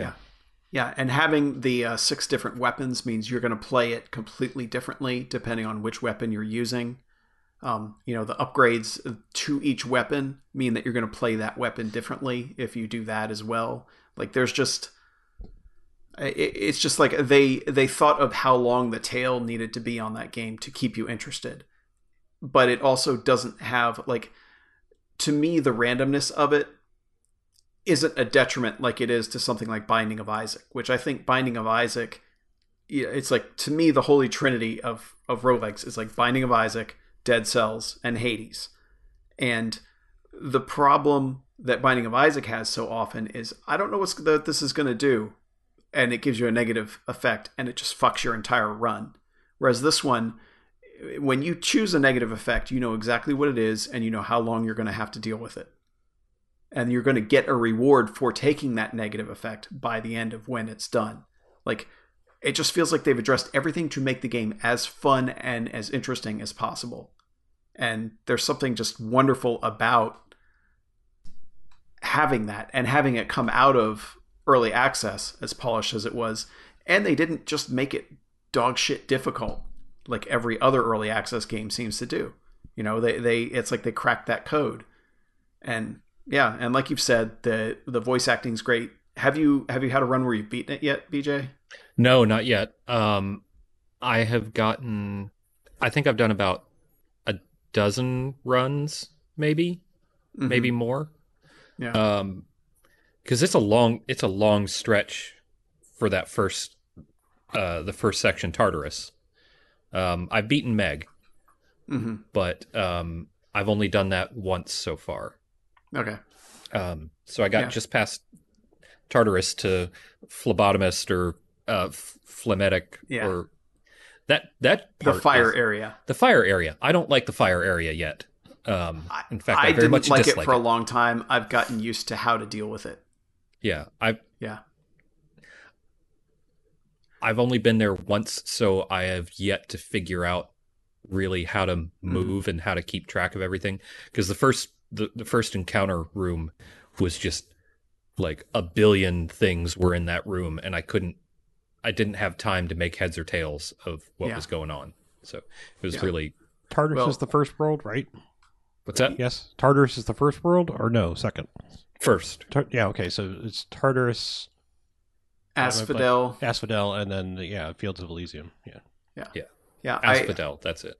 I will say, like, it also solves the problem with roguelikes where, okay, I finally got to the end and I beat it, and it gives you a reason to keep going through it again. Yeah, I have heard that, but I haven't. Yeah, I don't know what that means yet. The music in the final area is also some of my favorite video game music ever. Like all the music is really good in that game, but like the music at the very, very end is just phenomenal. And yeah, I know we've praised the shit out of it, but like it really, it's like one of those games. It's just like, I could recommend this to anybody. Like I really, even Chuck, I feel like would enjoy it, even though he keeps saying, no, I would not play this type of game. It's like the best parts of Diablo and other roguelikes, and it's just one of those that just keeps rewarding you over and over and over and over, and it never feels like it's just dicking you around, which so many games, when they feel like they've stretched it out to have a super long tail, it feels like they're just dicking around with you. But this one actually feels like it rewards you every single time you play it in one way or another. Yeah, I mean, up until I literally hit the actual end. Like I don't think there is anything else the game has that it could give me dialogue or options or items or anything. Like, sadly, I think I'm 100% done with it. Like, I don't think anything else. Sorry, I don't think anything else is going to change on any other runs. So, yeah, but that's a lot of play in that game because there's there's just a whole lot of stuff. It absolutely is. I'm aware. Yeah. But and I mean, it's not just my FOTY for 2020, but it was, if we were doing our best of the generation episode, it would be my number 2 game of the entire generation. Like, that's how good I think that game is. That's pretty intense. I don't know. Yeah. I don't know if I could go there yet. But I mean, it's in my top 5 of all time easily for me. I mean, I can safely say that. I don't think I could possibly play it anymore and form any other opinions. Yeah. I will be spending a lot of time, and I know y'all being the audience, are probably tired of hearing about Hades. But I'll catch y'all up on the next No Quarters and how many hours, because I'm playing it on PC, so I've got, easy calculator right there. And I'll say it hits a point where it gets super fun is that when you know that no matter what weapons you've got, no matter which weapon you pick, no matter what skills got tossed at you, you can still make a winning run out of it. Interesting. And it doesn't take that many runs to get there, but I don't feel like there's a combination it could give me that I wouldn't beat the game on. Yeah. Interesting. Yeah. Yeah, I mean, I know there are ones I'm not going to have very much fun on it, but comparatively speaking, but yeah. Yeah. Whereas something like Dead Cells or Binding of Isaac or whatever, it's like, I know halfway through, I'm like, nope, this is just not going to be the one. Or it's just going to be such a pain in the ass that I don't even want to do it. And with Hades, I never feel like it's going to be so much of a pain in the ass that I don't want to even bother. Interesting. Yeah. Yeah. It's absolutely fantastic game. I wouldn't ever I want more. try to say anything spoilery, but I mean, I would just try to give you a tip or two if you're open to them is all. Only because like there are some, I know you're just starting, but there are little things that I don't know if they're super clear on telling you that you should do right away. Like, are there any that you can give me? Turn on God mode. Well, yeah, I mean, I would turn on God mode like immediately.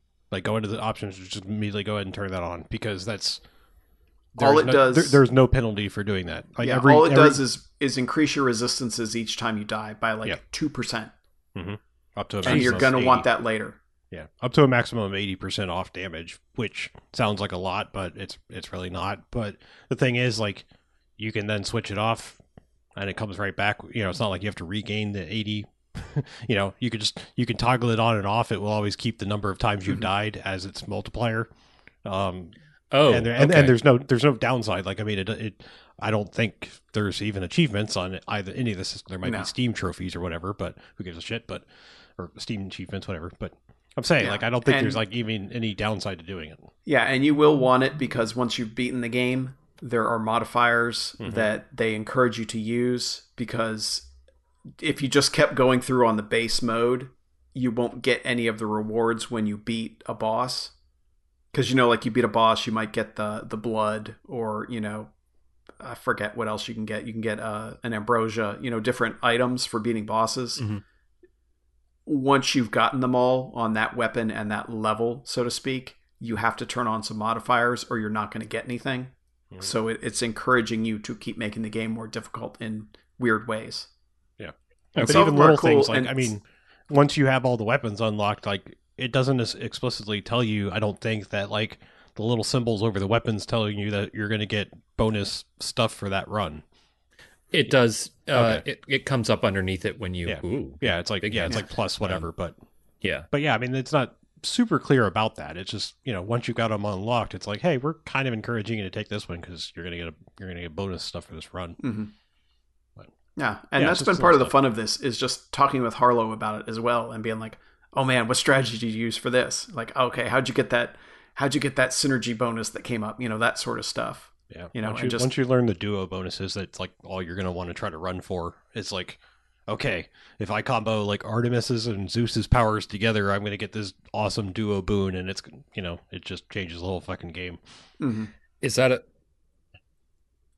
The thing is, like, it's not even spoiler, because if you go look in the powers, they actually tell you what the prerequisites are. I mean, the game is just very upfront about what you have to do to achieve any of the like dumb things it might want you to unlock. Like there's little challenges you get eventually where it's like, hey, get every one of the duo boons, and you're like, I've never fucking seen that. Well, it could be. Some of them require you to actually be running with a certain mirror power, or it'll never show up. This like one type of thing, but you can go and look, and it's like, oh, well, what are the prerequisites for this dropping? Oh, you got to have this, and it's like, oh, well, I've been doing it wrong because I never run with that mirror power, So it's like, it's just, I gotcha. Unlike other games where it's like you would have to go outside the game to go look something up on a wiki. It's like it's kind of just right there in the game. Yeah, Gotcha. Because there was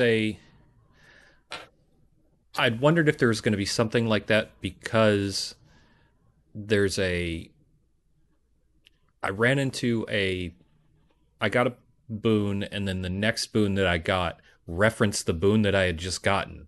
Mm-hmm. Mm-hmm. And so they were like, you could swap, or you could just, add one as normal. And I was like, the swapping is just that. This is more like, okay, if I have a Zeus power and I have a Artemis power, there's a chance that when I see either one of them, they're going to be like, hey, you already talked to her. Well, here, we'll work together and give you this new thing. Right. But that's kind of what I meant was like, they recognized that interaction.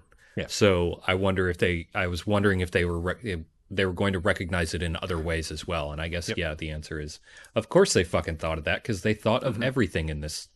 Yeah. It's like an onion where you're peeling back the layers and you keep finding things, except the onion is the size of your house. Yes. But lightning rods, that's the duo boon to research. That, I think, is the coolest goddamn thing in the game. I will try to remember that. Yep.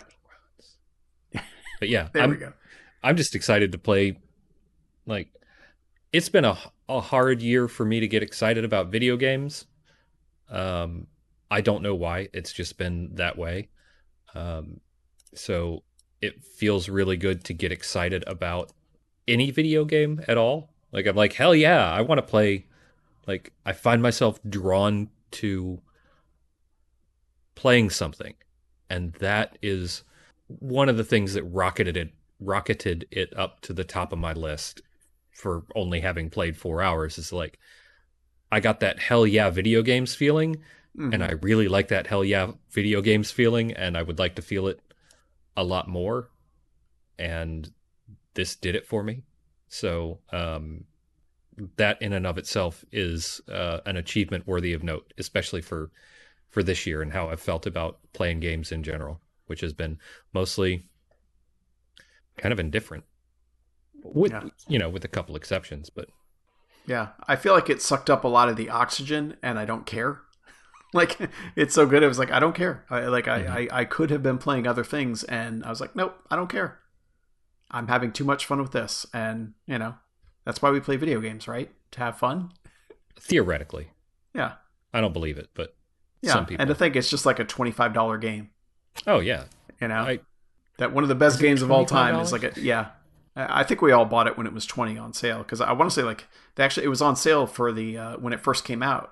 Because I seem to remember getting it at $20, and then it went up to $25, and then it was on sale around Christmas, I think, a lot. Yeah, it's $24.99.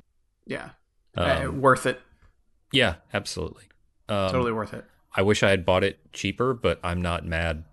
No, that, it's like I want to support those guys, man. Yeah, I'm at $6 an hour for it right now, so I think we'll work out. Yeah, mine and Harlow's value proposition is a little better. Mine is like that decimal point of a cent that's at the end of the gas price or something. Is like my per hour cost. Yeah. I'm pretty much still. I've got the Superman 3 half pennies of per hour now.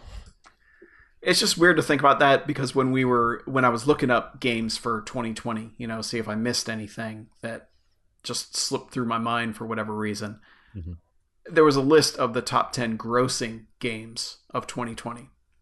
The ones that made the most money. 8 out of the 10 were free-to-play games. And I was like, man, that just it hurts because it's like that's where it's all going, you know. And then to have a game like this where it's just like, no, here's this cornucopia of stuff that's going to keep giving for literally hundreds of hours, and you only gave us $25 for it. You know, it's almost like, did I rip you guys off? Like, is that what happened here? Yeah, but it's fine. They need to sell some Hades merch or something, because this is like FTL. I'm like, how can I give you more money? Like, I need to give you more money. I bought it on Steam. I was just like, that's no, true. I'm I probably should buy it there just because. Yeah.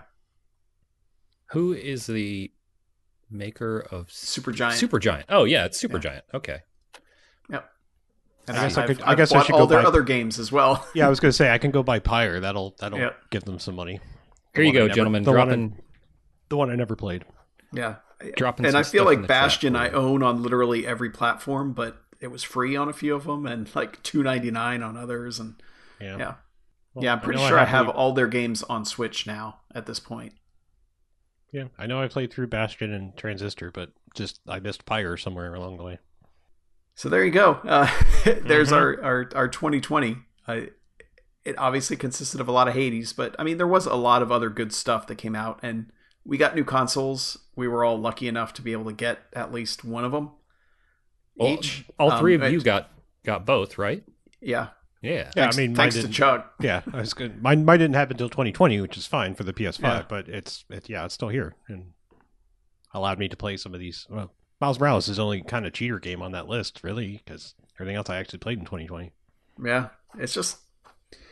Yeah, I feel bad that people are having so much trouble getting a hold of them, and apparently the Series X, it's going to be a while before there are any more out there. So I don't know how their supply chain worked, but yeah, that's kind of a bummer for people, because I feel like, you know, new consoles, guys should be able to get in on it. Yeah, but I'll get my PS5 and we need the stock market fuckery to happen with somehow to like fuck up the retail market or the resale market of video game consoles and graphics cards. Like we need to figure out some way that we could just like take all the money for the people that are sitting on like 40 PS5s right now and just, you know, take away their money and somehow like I don't know. You know, we need to redistribute their wealth. Yeah. Well, I mean, what we need is like we need a few brave people that are like willing to spend the $1,500, but have agree that I have to meet at your place, and then we just go rob the fuck out of their place like later. Didn't that happen? That has happened. To at least one of them? Okay. Yeah. Well, I'm just saying we need to make it like come up with a really good plan that can be used universally. Like let's just rip off all the scammers and take their inventory and redistribute it amongst the masses. Yeah, it would be nice. Yeah, those are the two things. Like I was determined not to miss. Well, I was slightly determined not to like miss the initial wave on both major consoles this year, because I was like, oh look, I have the money for it. How convenient! Like, thanks stimulus. Thanks staying at home a lot. Stimulus has helped. Like, has been a blessing, but staying at home a lot has done a whole lot of the helping. And I was just like, when they did the stupid PS5 launch, I was like, motherfucker, this is the year. So now I'm swapped. Like last launch, I got a PS4 and I didn't get an Xbox. Now I will have an Xbox and not a PS5. So yeah, fucking hell. I will not. Fucking hell indeed. I'm pretty sure Chuck the PS5 Whisperer can take care of you if you decide you want a PS5. Yeah, I've got a couple other things that he's got the power. Like require money. Yeah, I had to put some money into my car not too long ago. You can take it back out. I mean, you can store stuff in your car. It's fine. I had to spend some money on my car. And so there's money there. This is a weird situation for me to be in. There's money there, but I don't want to spend it. Because I'm like, holy shit, I have savings and a small emergency fund, and like that's unheard of for me. So I don't want to spend it and then not have it. More like emergency PS5 fund, am I right? Yeah, but I also this is why we work and stuff. We're the devils on your shoulder. I know. It doesn't work. That's the thing. It doesn't work on me. I'm immune to it because I am so good at yelling at you guys about it.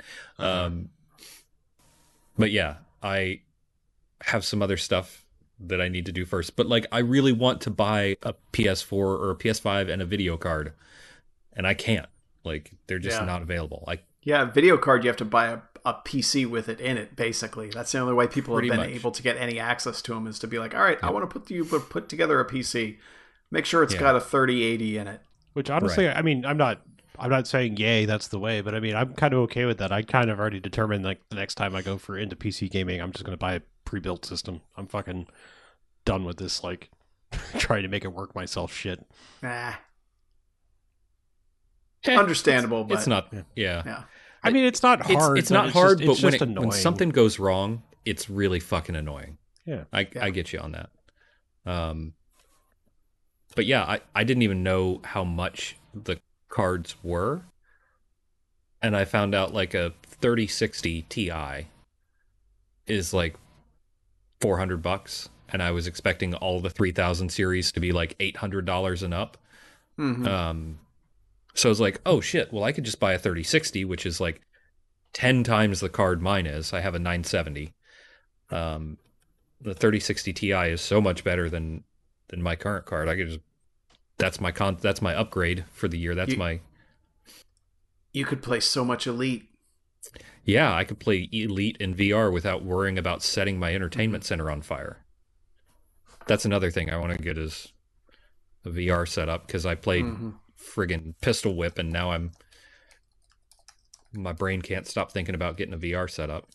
But them's his video game thoughts. Sure. They are.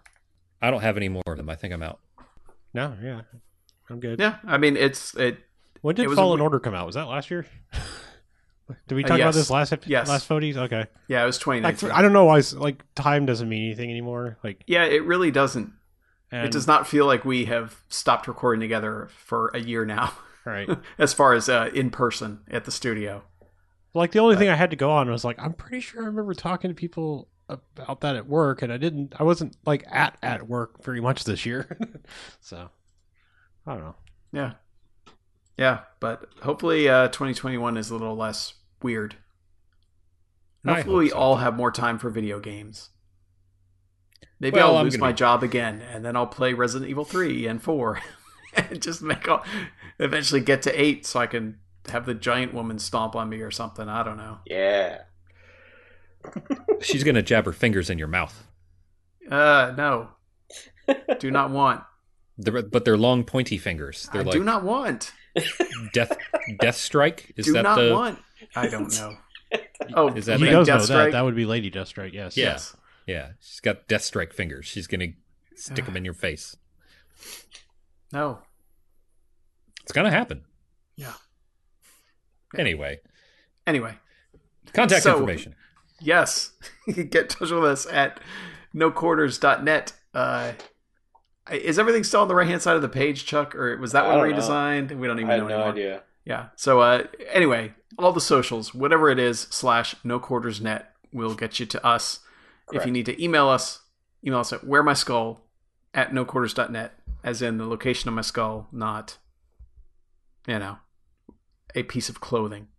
Yeah, otherwise, if you like what we do, check us out at patreon.com/bmfcast, where you can get bonus stuff in exchange for money, which goes to us, helps pay for hosting and microphones and all that sort of stuff, which we appreciate it very much. And we give you your money's worth, I like to think. So absolutely. Oh, yeah, we do. Yes. We got a brand new podcast at the $3 level called #NotAllXmen, which is a Mackie and Chuck joint where they talk about some comics from back before the Gutenberg press, I guess. Yes. Oh, 1960s.